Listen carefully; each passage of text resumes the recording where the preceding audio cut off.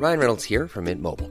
With the price of just about everything going up during inflation, we thought we'd bring our prices down. So to help us, we brought in a reverse auctioneer, which is apparently a thing. Mint Mobile Unlimited Premium Wireless. How to get 30, 30, bit to get 30, bit to get 20, 20, 20, bit to get 20, 20, bit to get 15, 15, 15, 15, just $15 a month?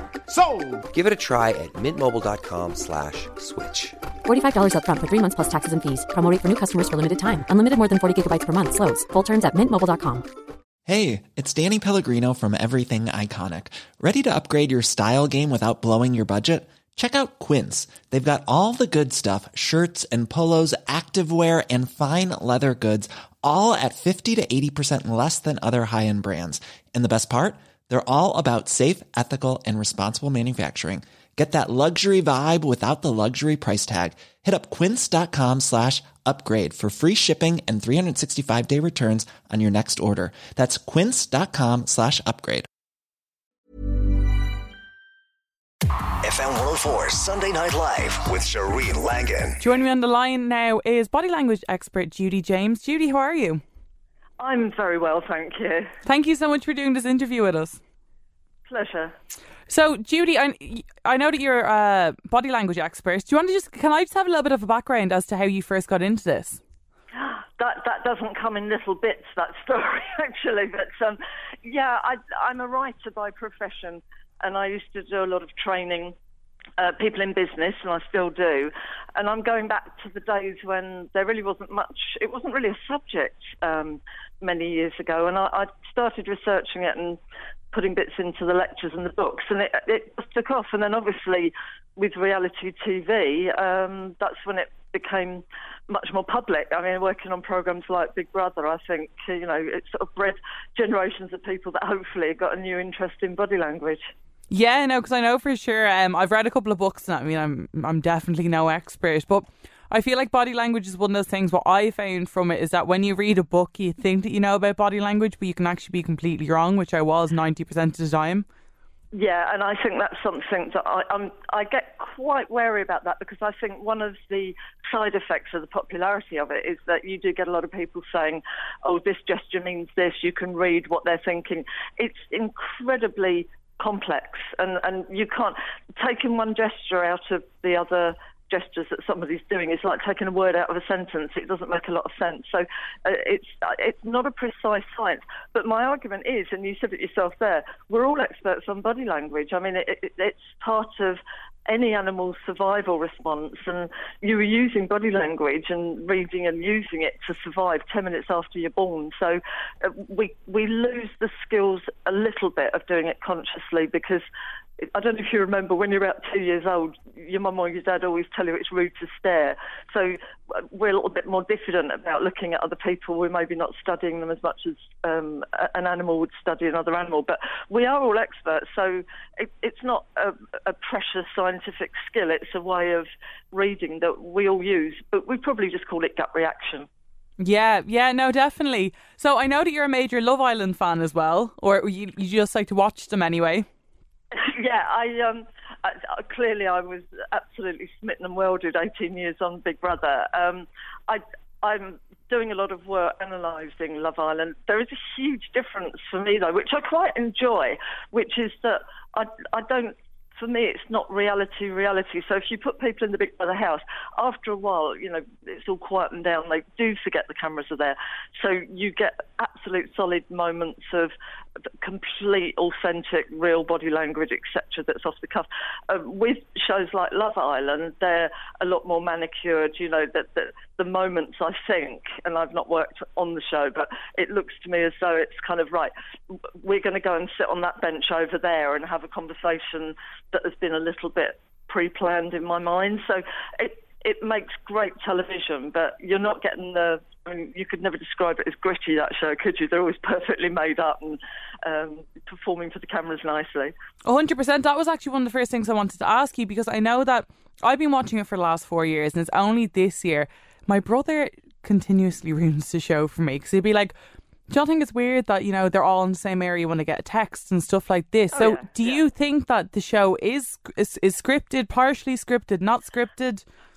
I won't say scripted. I mean, I have worked with some that are pretty scripted. No, so I wouldn't say it about that show. But I think the way that, and you're absolutely right, there's obviously certain little areas that they deliberately go off to, don't they?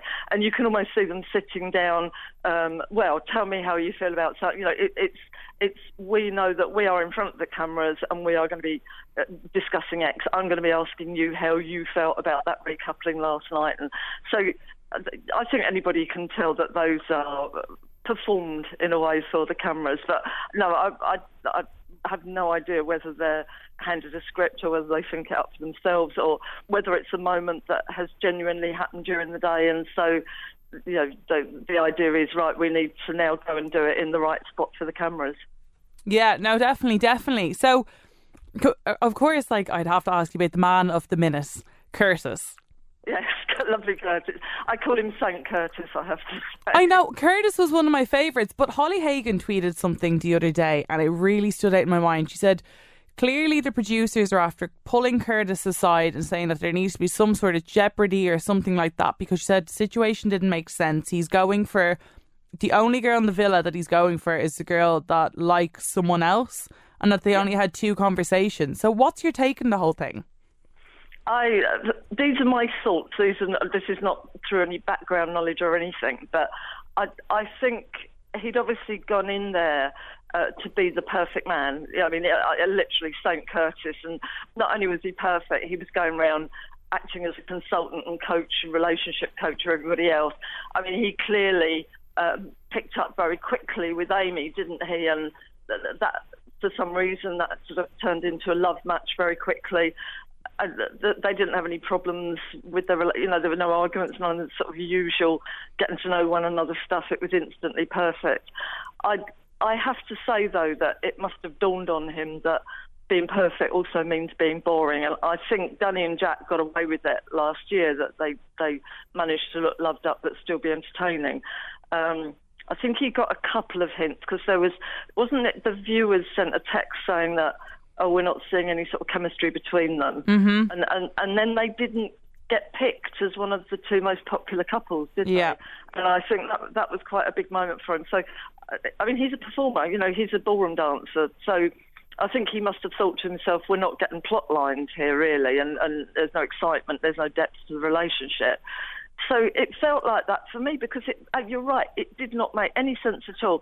I mean, if he'd have walked in there and this woman had walked in and his eyes had popped out like a cartoon creature, and he just thought, this is love at first sight and I fancy her, but it wasn't like that. It was just a job interview, wasn't it? I mean, he spoke to her twice, treated it like a very sort of calm, unemotional job interview, and we're supposed to believe that on the back of that he would jettison his relationship with Amy and his good guy tag that could really get him losing votes all over the place in there. So no, I saw nothing at all remotely authentic about that.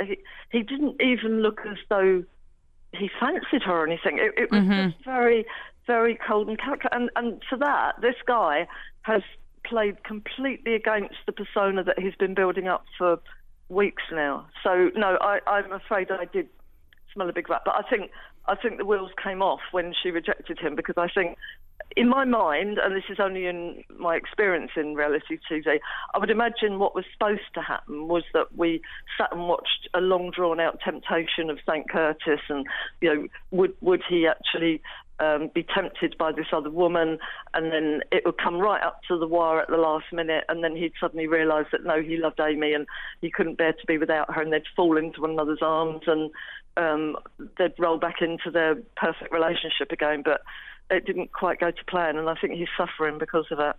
Oh yeah, God, 100%. I know, because I know that he was one of the favourites, and now it's like no one really knows who he is. So do you think that his feelings for Amy were ever genuine? I'm not sure. I mean, it makes me sound as though I'm being horrible about him, and I'm not, because if the guy's been a professional ballroom dancer, they usually start doing that from about the age of 5.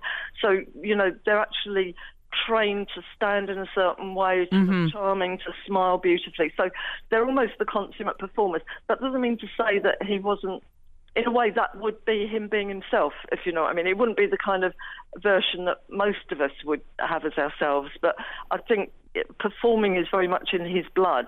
So I think in a way it was sort of, he was almost doing this, you know, when they partner somebody, you know, when we watch Strictly, they always look as though they're in love with their partners on the dance floor, don't they, and everything like that. I felt it was more like that to me. It was quite mannered. It looked a little bit sort of choreographed. He was always very gentlemanly with her. You know, if he put his arm around her shoulders, often the hand would be dangling. You know, that's called gentleman's hands. You know, rather than groping or squeezing or something like that. And there seemed to be, I mean, the other guys in the villa. I mean, how many weeks has it been for them? And all these women walking around in. So you can see them almost exploding, you know. And with him, no problem at all, just very gentlemanly. And no, I think he may have liked her, he may have seen her as a nice woman, nice fit, but I don't think there's any huge depths to the relationship that I can see, anyway. Okay. And what about Michael? Because I know that he is the latest villain in the villa. Yeah, it's interesting how we pick our villains, and I know that it's classic Love Island that mugged her off or whatever it's called and everything, but you know, how are you supposed to walk into that place and meet somebody? You know that you've got to role play falling in love, because if you don't, you can't win. So, and I think with some of the people in there, it's almost quietly agreed between them that, oh look, you know, we look like a good couple. Let's pretend to be in love. Let's do a Danny and Jack, and we'll stay in and hopefully win the competition and get lots of fame out of it afterwards. Who can blame them? Because you're not really telling me that those beautiful people in there can't find a partner in the real world. I mean, I don't fall for it. So it's a competition. So therefore, Amber, I think he was attracted to her. They look very good together. I think we did see her behaving, I know he calls it childish, but she's obviously, she lost her temper a lot, didn't she, when somebody else recoupled. And he maybe did see that she wasn't mature enough for what he wanted, or you just realised that, no, actually, I don't fancy this person after all. I mean, can any of us imagine going out in the real world, meeting somebody within about 10 minutes and then being welded to them for 9 weeks? It's tough. So I think the way he did it could have been a bit more considered. But you know, Curtis did the same thing, moaning about their partners to the women that they were after. But and he's come back and obviously been very churlish, hasn't he, with attacking her rather than apologising. But I think for a lot of these guys, they have to see themselves as being good and okay and intrinsically a nice person. So if they need to keep that ego alive, if they turn around and sort of start thinking, oh, I should apologise, I've been awful and I've behaved really badly, I don't think they'll be able to live with themselves, and I think they'll get disapproval from the rest of the male pack as well, which would be vital for them to survive. So they're in denial, I think, rather than being empathetic. Yeah, because that's what I was going to ask about. Like, the thing that confused me about Michael was that he seemed extremely aggressive after he was the one that did do something wrong. It was like he just literally kind of like attacked her and automatically got angry at her. And that's what I didn't understand about the situation, how he could go from being one way to the next. Yeah, I mean, it wasn't nice to watch, and it was very wrong behaviour. It's usually called the ego defence mechanism, where most people like to think that they're right and they're the good guy. And when we get evidence to the contrary, there's certain responses that people then use without knowing them why they're doing it or how they're doing it, really. But fighting back and making the other person look bad is one of them. It is literally to protect your own ego, and that's not an excuse, but that tends to be why it's done. And he'd started doing it the minute he went into Casa Amor, didn't he? I mean, he was already sort of saying, well, if Amber meets somebody else out there and she wants to recouple, fine, you know, there's nothing wrong with that. And what he was really doing was saying, if I want to do it, then it should also be judged as fine. And then he was going around, you know, oh, she's childish, she's this, that and the other. So all of that was to gain sympathy and to think, I'm not the baddie in this scenario. And I think that's clearly what he's grimly holding on to. Yeah. No, 100%. And then obviously the last couple I need to ask you about are Tommy and Molly May, because everyone thinks that Molly May is playing a game at the minute. But personally, out of the two of them, if there's one person I don't believe, I'm not really buying Tommy at the minute. I think it's very forced. I must admit, and I like both of them, and I think they're putting in a very, very good performance, and they're giving the sort of loved up moments that people love on Love Island, when you sort of go, and it makes people cry to watch them and everything like that. No, I'll tell you, Tommy's body language, yes, he's using, he was laying there on the bed last night's show looking up at her, and he got, face softening expressions, the look of love, blah, blah, blah, and genuinely looking smitten. But he's kind of had something like that with other girls that he's been chatting up. And, he always had that direct eye gaze, and I wouldn't mess around. If Beyonce walked in tomorrow, it wouldn't turn my head. It sounds a bit like Patra, and I don't blame him. I think he's very likeable, but I just think on the outside he might be a bit of a social animal. And you're right. I think he's doing it very well, and nobody's going to be rude about him because he is Tyson Fury's brother. So,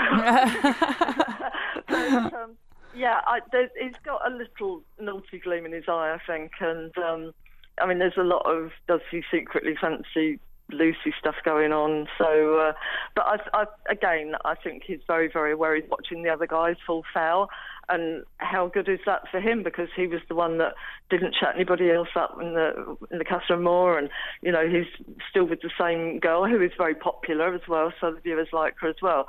So cruising towards the finale, why would he change? Perhaps, but no, I can see a twinkle in his eye, I have to admit. So you're not wrong in thinking that. Okay, and then Molly May, do you think that she's genuinely into him? Again, I for both of them, her big thing's social media, isn't it? She's used to the camera and everything. That performance when she came out and saw that he hadn't coupled up with anybody else, where she sort of fell on the floor in the crouch position and everything. This is where it annoys me slightly, because we don't get the right camera angles. She was wailing away there, and I was trying to see whether there was any water coming out of her eye. There wasn't. I put that up on my Instagram straight away. I was like, not one tear left her eye. Well, there we go.